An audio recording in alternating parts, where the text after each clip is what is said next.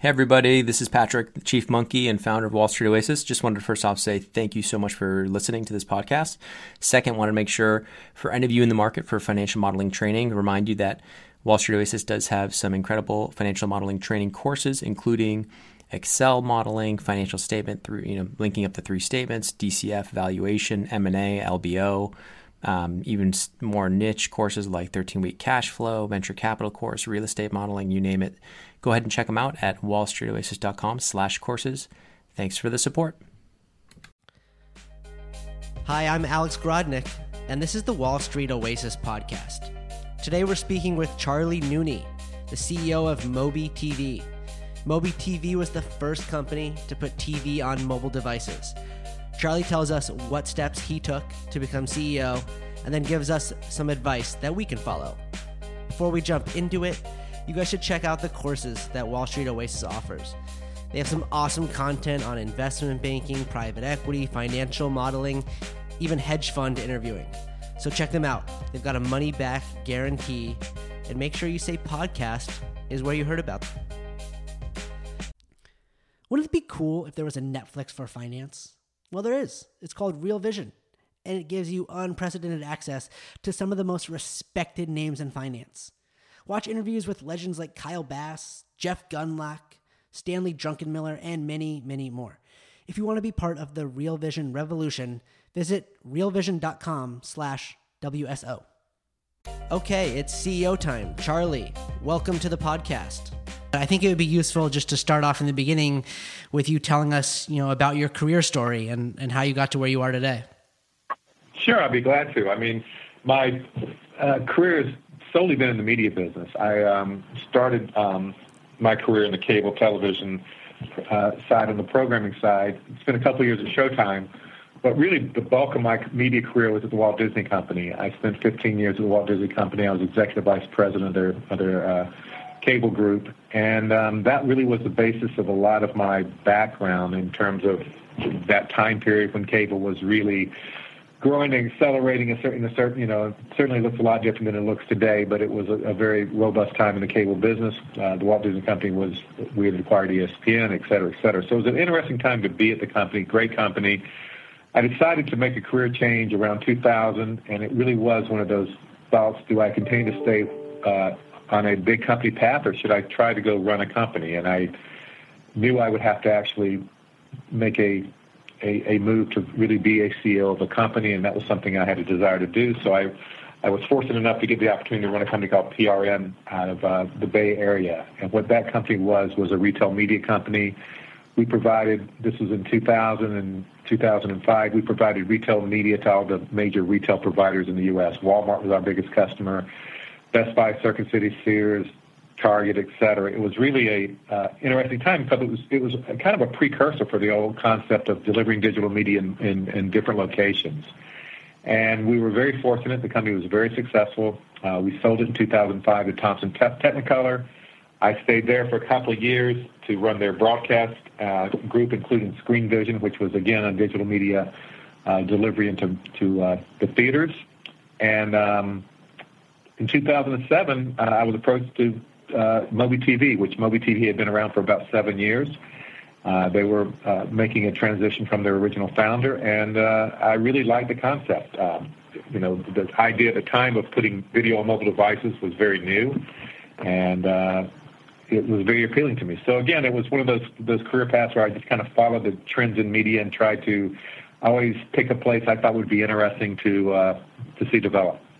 Right. And it also sounds like this career you had at Disney, being there for 15 years, kind of set you up to be, the CEO of multiple companies down the line. And, it kind of goes with the mantra that it's much easier to go from a big company to a small company. So can you talk about, how working at a big company set you up to, work at these entrepreneurial endeavors down the line? Sure.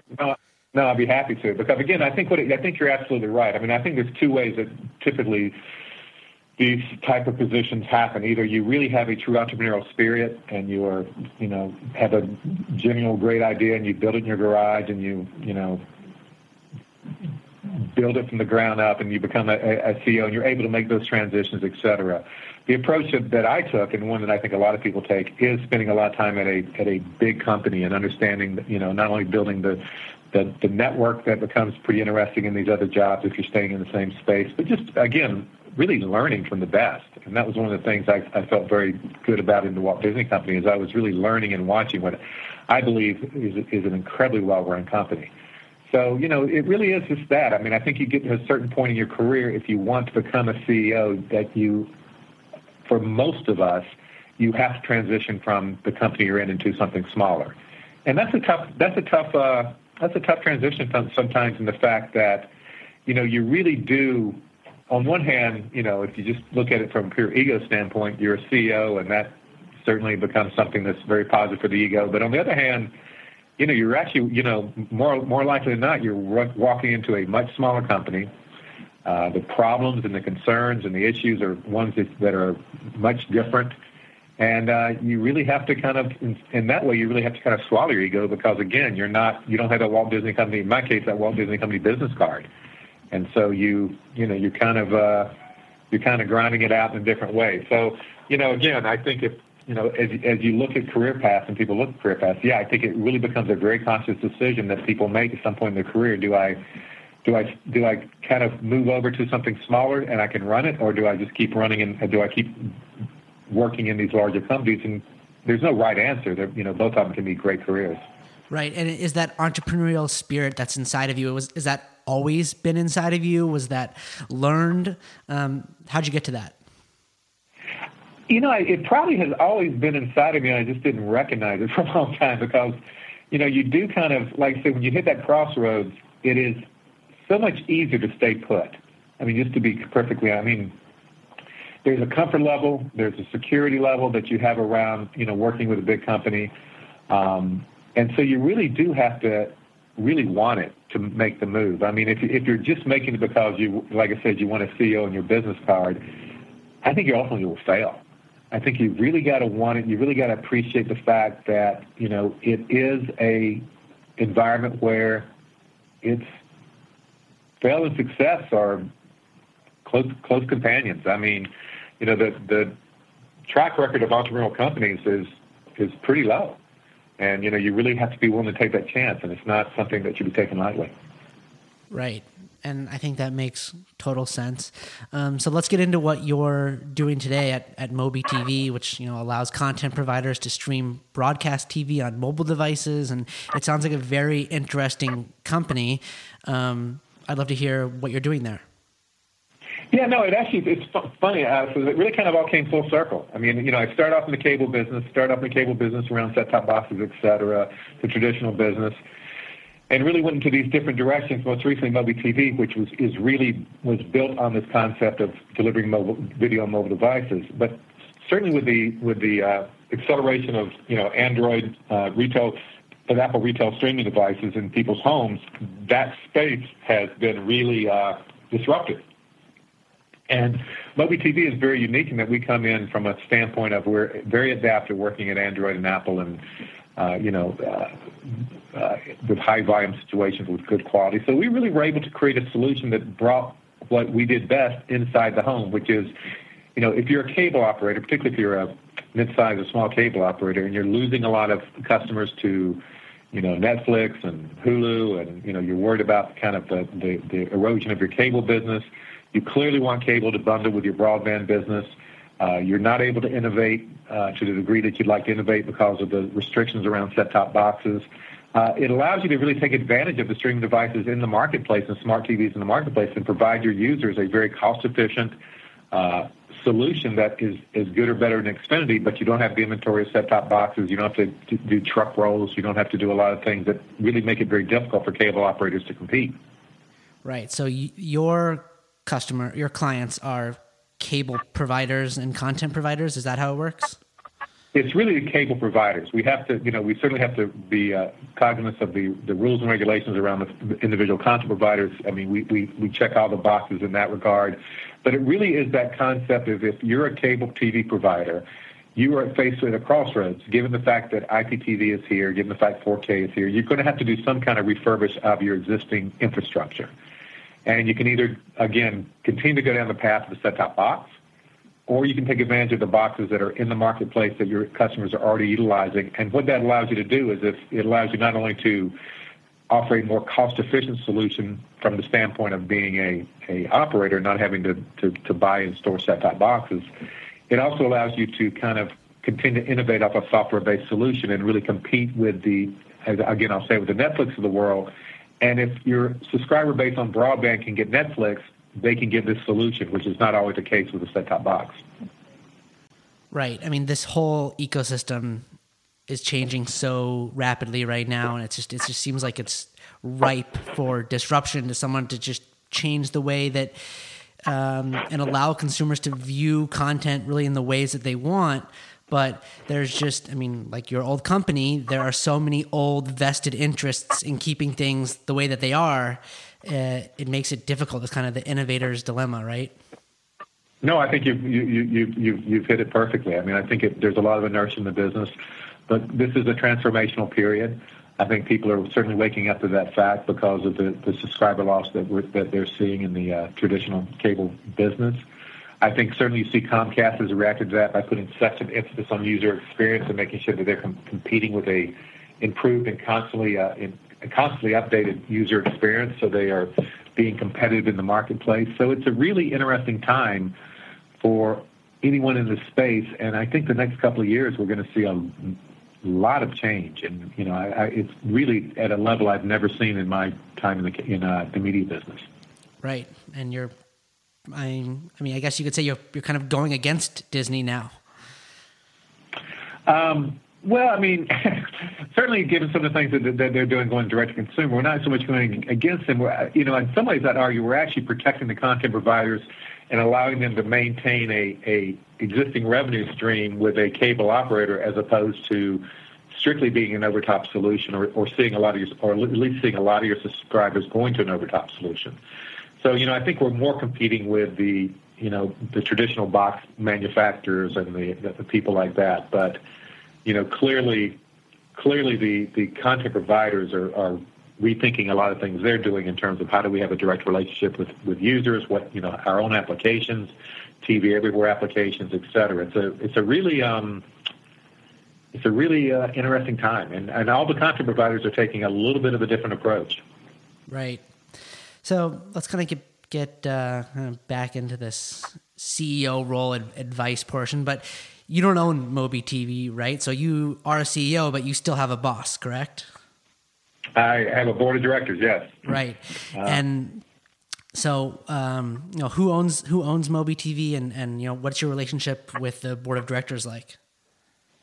We're a VC-backed company, so we have several investors in the company, a lot of the blue chip investors in Silicon Valley, and actually it's a very good relationship. I think the real key with at least I've seen in my experience, and I've been fortunate, is one is it really is important that you have a very supportive and active board. I think that clearly one of the things that becomes difficult for a lot of entrepreneurs, and I think it's really something that you see a lot, is that these guys start these companies and put their blood, sweat, and tears in these companies, and the minute they go out and raise money, they truly are handing off the company to someone else in many respects, and that's difficult for a lot of entrepreneurs. So, at least when I come into companies, I don't have that issue.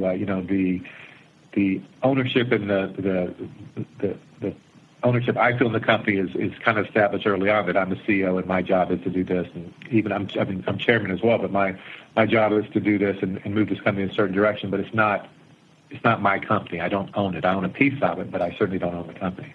Right. Okay. Well, here's the part of the podcast where I'll let you brag a little bit. Why are you the right guy to be running this company right now? How come they chose you? How'd you get this job? Well, I mean, I have a lot of experience in media. I mean, I have a lot of experience in companies of this size, because again, my previous role that I had at company was a lot of similarities. It was similar in size. We were breaking through new areas of media delivery, et cetera, when I was working when I ran PRN. So there's some commonalities in there. And given the fact that this is a business I have a big content background, and we have a lot of relationships with content providers. So, hopefully they feel like I'm the right guy, because I do believe I have a certain understanding of the transitions of the media business, and hopefully I do. I mean, I guess you could argue that maybe I don't, but at the end of the day, from my standpoint, if I was looking at why am I the right person in this role, is I think I do have a pretty good understanding and feel for where media is going and where the opportunities lie. So hopefully that's what the people who work here feel like, and the board feel like, is the reason that I'm here. It really is to guide the direction of the company through what is really a very tumultuous time. I mean, at the end of the day, like I said, this business is changing daily, and you cannot be too rigid. You cannot be too stuck in your ways. You really always have to make sure that you're anticipating the changes. Right, and I think our listeners would love to hear where is the industry going. Well, I think it's really becoming incredibly fragmented. I mean, I think at the end of the day, there's going to be this kind of fine line between, being able to certainly have this personalization of media and my media, which is really one of the aspects of digital media that becomes very important. But it's going to be a fine line between the aggregation providers like the Netflix and the Hulus and ourselves of the world that will be providing these folks the ability to aggregate content versus the how do you position something like a company that wants to go direct and build that direct brand? How do they fit into that ecosystem? I mean, certainly consumers are not going to put together 15 or 20 applications to build their cable service. I mean, there's still going to be a great need to have some type of search and recommendation, voice control. How do you navigate through all that? And we believe that's clearly through aggregation. And so it'll be interesting. It'll be interesting how it all plays out. I mean, I think what really is opening up the world is this fact that it becomes that, we're seeing this proliferation of streaming devices and 4K television sets and, all this thing that'll make the delivery system dramatically different than it is today. Right. That makes sense. So what about, a couple last pieces of advice here for our audience? I mentioned, they're trying to get their first job. They're trying to get a better job. What can you look back on in your career, and what experiences or skill sets do you think were really beneficial for you to kind of get you to the place you are today? Well, I think if you're going in, because I think it's very important, and I always say this, and it may not make a great deal of sense, but, when you're building your career, just keep your head on a swivel. And what I mean by that is really try to make sure that you're always learning from other people. You're always seeing how things play out. It's in some ways it's no different than if you hear when people are asking when you ask directors how did they become directors of movies. What typically happens is they entered as a grip, or they were a cameraman, and they really continued to kind of learn the holistic view of what it takes to make a movie. And I think that's probably a decent analogy as you're in a business. I mean, really try to understand, other departments, what other people are doing. I'm not saying do their jobs. I mean, but try to learn in terms of understanding things that you see that make sense, what doesn't make sense. Always ask questions. I think curiosity is really a big key to any of these things. And I think if you really want to kind of be a CEO later in your career, you need to be very curious early in your career. And that would be the best advice I could give people, is just stay curious. Right. And then how do you balance that with, just simply doing a good job at the task that you have, and regardless of how menial or not interesting it is? I mean, there is something to be said for just doing a good job, right? Well, that has to be the foundation. I mean, that has to be a given. If you're not doing a good job and you're not putting the priority of your job, no matter what that job is, and doing it to the best of your ability, you're right. Nothing else will matter because you won't be successful. So that becomes kind of the table stakes. But it really becomes that person who is, when they, they're willing to kind of like, once they've got those table stakes down, they're doing the best they do. Because I'm a big believer in, absolutely making sure you're doing the best job possible for the task at hand. What I'm saying is just make sure that you always have in the back of your mind, that makes sense. That doesn't make sense. What I saw that person do was really good, and if I'm ever in that position, I'd like to do that, or I'd like to do that better. So a lot of it is just, like I said, it's just curiosity and awareness, and but not at the sacrifice of doing your job. That's a very good point, not at all. But you see it. I mean, I see it in individuals that, I've obviously had a lot of people work for me over the years, and there are certain people who, you can tell they have not only are they doing well at what they're doing because they know that's necessary, but they have their kind of their eye towards, how do I become a better overall executive? And that's really what it is. Yeah, that makes sense. I buy that. You got to be good at your job, one, and then be curious too, but they kind of go hand in hand. Okay, Charlie, I think this was a really interesting interview. It's great to hear how you're pushing the envelope on, how consumers discover and consume television content today and how you got to where you are. I'll let you have the last word and leave listeners with anything that you want to tell them. Tell them to subscribe to Moby TV or to work hard or be curious, anything and that you think would be relevant. No, I think, look, and again, Alex, I appreciate the time. I think, again, it's like I said, I think it's, you want to be an entrepreneur and work in entrepreneurial businesses. I'm a big believer in getting a solid background in traditional businesses and big companies and transferring over. It's certainly not the way everyone does it. But I believe it's, if you're going to do it, there's an invaluable lesson to learn in terms of making sure that you are paying attention when you're in a big company and know when to make the move and when you feel like you're ready to make the move. You don't want to make it too early. You don't want to make it too late. So it's just, again, it's curiosity and awareness. And really, and most importantly, it's not to go over the timeline here, but, have a good sense of self. I mean, that's also something that I think is very important is know your abilities and know where you have weaknesses, because that ultimately will serve you well as you make the transition. Couldn't agree more. Charlie, this was great speaking with you. Thanks very much for taking the time. My pleasure, Alex. You have a great day. You too. Bye-bye. Take care.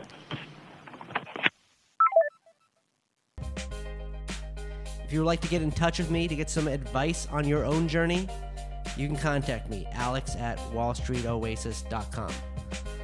Also, leave us a review on iTunes. We could use some more of those. Thanks for listening. If you would like to get